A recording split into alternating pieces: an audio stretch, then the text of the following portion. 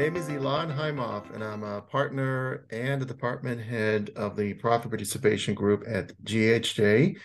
Welcome to our latest Media Clips podcast with Dr. Jeffrey Cole, who we invited annually to share the latest trends and predictions in the film and television industry. This is our fifth time, perhaps even sixth, but I think at least the fifth time.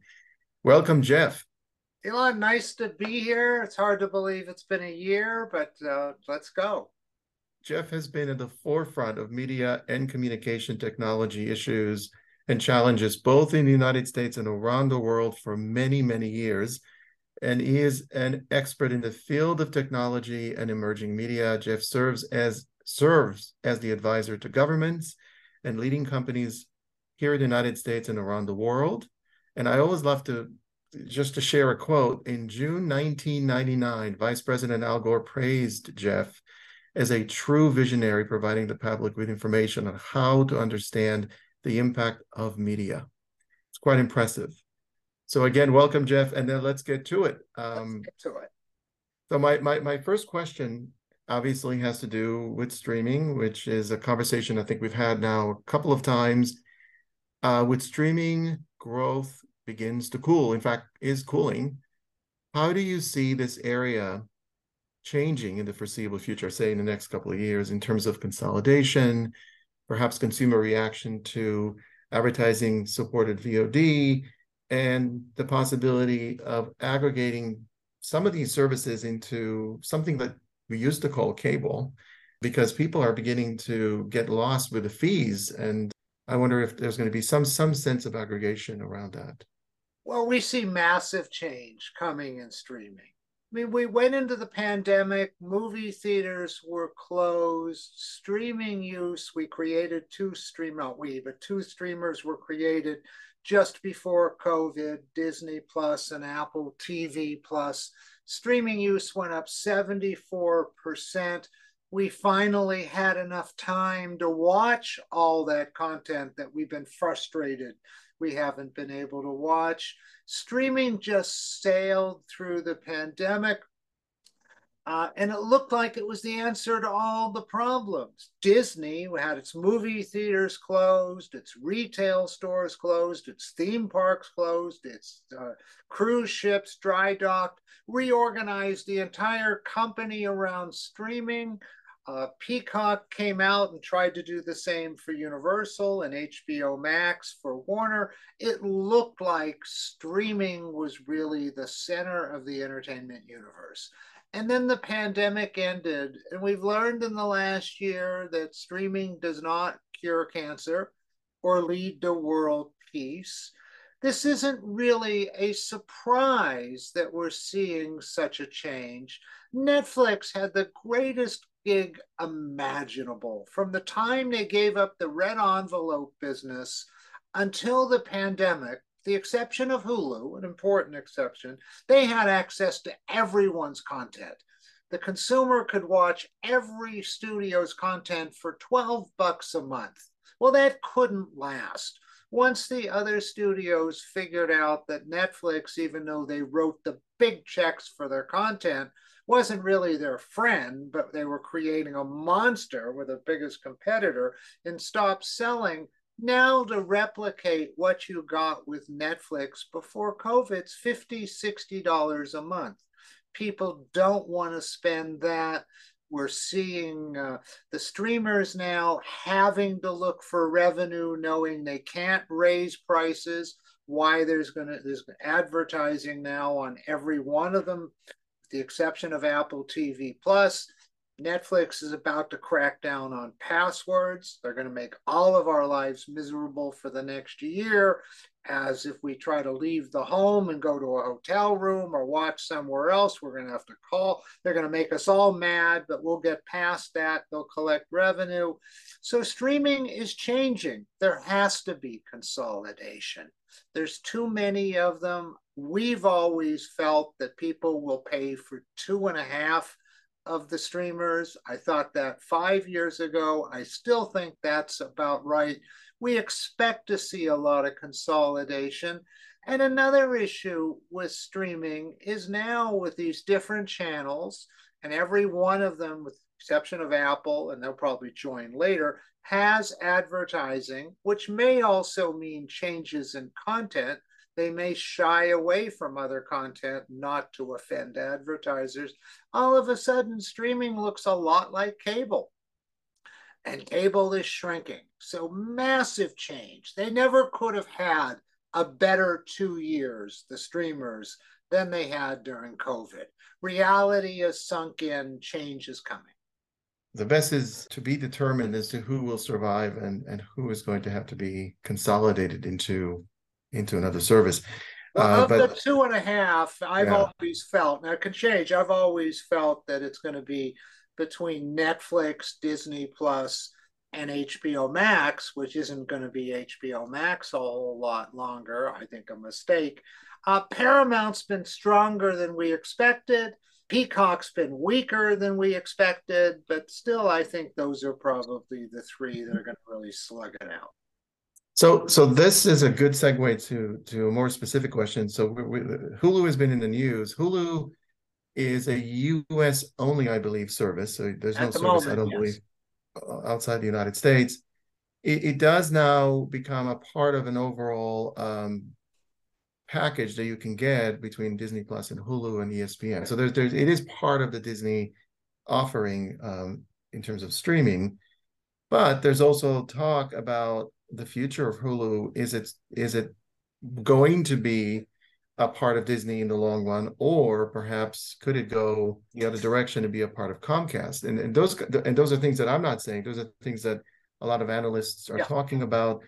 The question of cash flow that's available for Disney to acquire the 1/3 they don't own. There's a lot of conversation around what will happen with Hulu, and I just, without obviously anything more than just your speculation and your thoughts, what happens with that incredible brand name called Hulu? Where does it go? It's a really good question. Well, for sometimes people call me a futurist, which I sort of rebel against, because futurists tell you what's going to happen 30 years in the future. And when the time rolls around, half of the people who heard it are dead and the other half can't remember. So I'm going to talk about the next 12 months. So I'm sticking my neck out. Hulu was created by 3 to 4 studios. It changed as a joint effort. My friends who worked at Hulu loved that there was no major boss, that there were a number of bosses. It was like having mom and dad. And if mom didn't let you do what you wanted, you went and asked dad. They loved that common structure. Then all of a sudden, Rupert Murdoch decides to sell Fox to Disney, and they pick up Fox's ownership of Hulu. AT&T had bought Time Warner, was heavily in debt, didn't want the 10% that Time Warner had, and all of a sudden Disney owned about 2/3 of Hulu. Comcast didn't want to be a minority, so they made a deal several years ago, a really interesting deal that gave Disney control of Hulu, that third that Comcast had, but decided they wouldn't set the price until 2024 with a minimum valuation of $27.5 billion. So Disney is obligated to pay at least 9 point something billion for Hulu unless they decide to sell it to somebody else. So that's where we stand. Disney wanted Hulu. They saw it as a place to put their more sophisticated, non-family content, but they started doing that on Disney with disclaimers and warnings. My opinion, Disney doesn't want Hulu. They will happily get rid of it, doesn't want to spend $9 billion. I think they feel they can do everything they want to do with Disney Plus. They won't say that publicly. I think they're looking to get out of that deal. The easiest way is to let Comcast take over the whole thing. But keep in mind, Brian Roberts is the guy who looked at the deal between Rupert Murdoch and Bob Iger, or between Fox and Disney, for $51 billion, and decided he wanted to get into it. And it still was a Fox Disney deal, but because of Brian Roberts, they had to pay $71 billion. Drove it up $20 billion, made the Murdoch kids much wealthier So I think if they want Comcast to take it, I think they're going to have to really make a good deal for Comcast, or they could just put it out of the market. Bottom line, I don't think Disney's going to end up with Comcast with the Hulu long term. Just to react to what you just said, I mean, to me, you mentioned earlier, Peacock hasn't been as successful as the other services. Maybe Hulu can help Bringing Hulu Comcast. and Peacock together would work really well. Right, right. Right. Yeah, That would that's an be one of excellent. the reasons. But Brian Roberts is not going to act as if he wants it. He's going to act as well. I'll take it off your hands, but make it worth my while. Thank you, Jeff. So we're going to switch gears to the strike. The writers appear to head toward a strike within probably several weeks. And what I'm really just looking for you, if you can, just to share your thoughts as to the impact of that strike and how long could this be going on in this marketplace right now? Well, today the writers authorized the strike. They had to authorize the strike. If they hadn't given the Guild the authority to strike, they would have completely weakened their position. So there's no surprise. Also, the writers and the actors generally are more prone to strike than the other guilds for a whole bunch of reasons. And every 10 to 15 years, we have a major issue. Almost always comes from technology, because since the last agreement was made, some new technology has arisen that's changed the playing field and advantaged some and disadvantaged the other. The best example we saw of how that has changed was when Scarlett Johansson sued Disney. She had a deal to make Black Widow, and her profit was almost completely dependent on how well it did in the theater. For pandemic reasons, that film didn't have much of a theatrical presence. It was there, but most of the revenue was collected through streaming. But that's just an example of how the dynamics have changed. So streaming, although as we talked about earlier, is not going to replace movie theaters and is having now a reality check, it's still a significant source of production. And at the moment, it's the streamers that have most benefited from that, and the guilds have not fully participated because streaming. Think about when the last agreement was reached in what, 2008 or so. Netflix was still in the red envelope business. So a strike authorization was predictable. I think it's better than 50-50. There will be a strike. My instincts, but I don't have inside knowledge here, my instincts are this is not going to be one of the longer strikes or one of the longest. But the net effect is going to be, of course, the big problem with strikes is not just that production stops for the week or the 3 months, hopefully closer to a week, but that it begins to stop before projects are deferred, people don't want to start and then be interrupted. It has a colossal impact on the industry. And at the movie level, we're still, even at the streamer level, we'll still have a bit of a supply chain issue from COVID, where not enough got made and it's backed up, it's starting to even out. This will only add to the problem. But I'd say it's better than 50-50. It's a strike. And as I said, I think a shorter than colossal strike. But going deeper into the underlying issue for the writers and maybe other guilds, and not just the Writers Guild, the deep issue here is, I believe, it has to do with the equity, whereby streaming services have a larger share, at least the perception of the writers, there's a larger share of the success of their programs, while the writers and maybe other groups are not getting a fair share of the success of streaming and the programming through streaming. And the question that, and you don't have to get into this in an area that is something more to do with my world as opposed to your world of profit sharing, but companies like Artists Equity have emerged to try and bring that equity. And there may be others, there may be perhaps other pressures out there, from the agencies and maybe studios looking at streaming services and saying, we've got to find a better equitable formula to try and get both sides to enjoy the benefit of the success of programming. But I want to get your thoughts about the equity. Yeah, well, first, I would argue that the writers have a lot of merit in what has been an inequity. In the streaming world, we're talking, I mean, there are, of course, essentially motion pictures and streaming, but the majority of this is comparable to television series. The television world was pretty well defined as to what writers got paid per episode.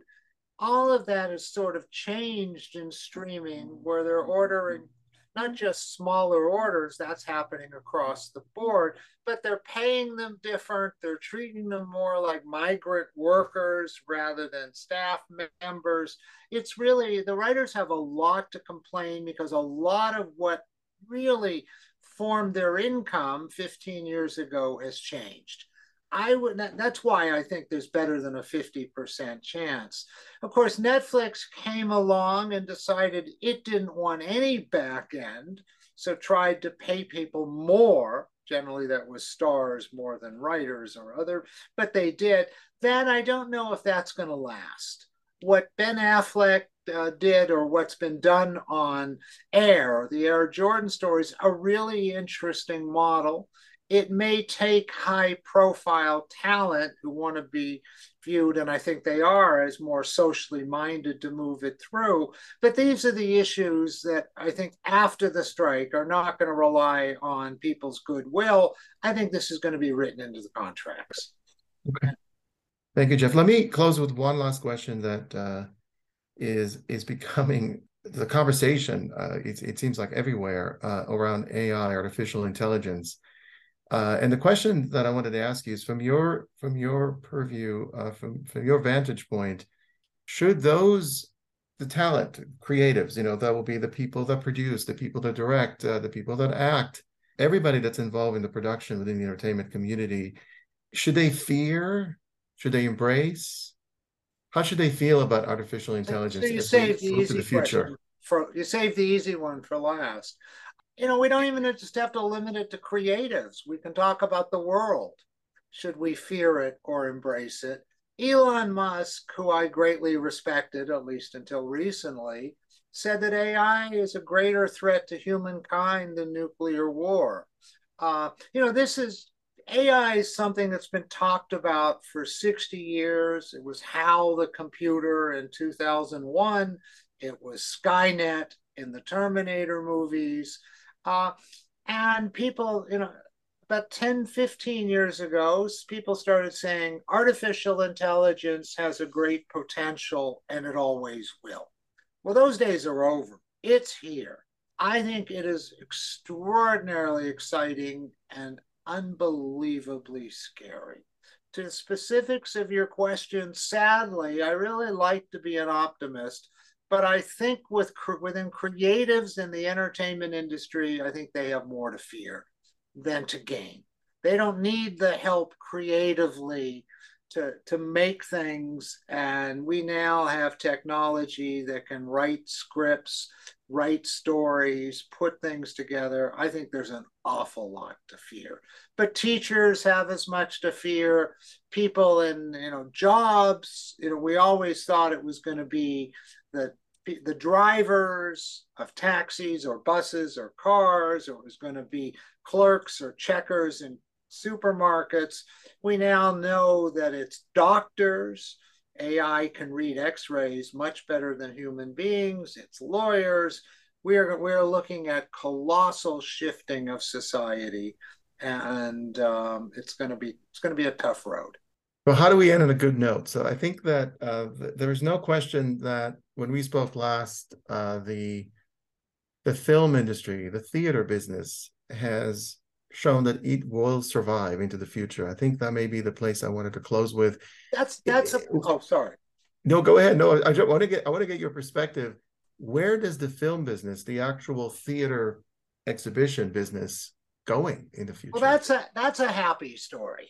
This year, I'm doing the opening keynote at CinemaCon, the big Movie Theaters Meet Studios conference. And my message is a really positive one, not because, I've stood in front of the music industry and said, you're screwed. I stood in front of newspapers and said, you're screwed. If I thought they were screwed, I would say it. I probably wouldn't use that word. The message is a really upbeat. If movie theaters were ever going to disappear, it was when all of them were closed. One of the chains declared bankruptcy. Even our grandmothers learned how to stream, and we got out of the habit of going to the movies.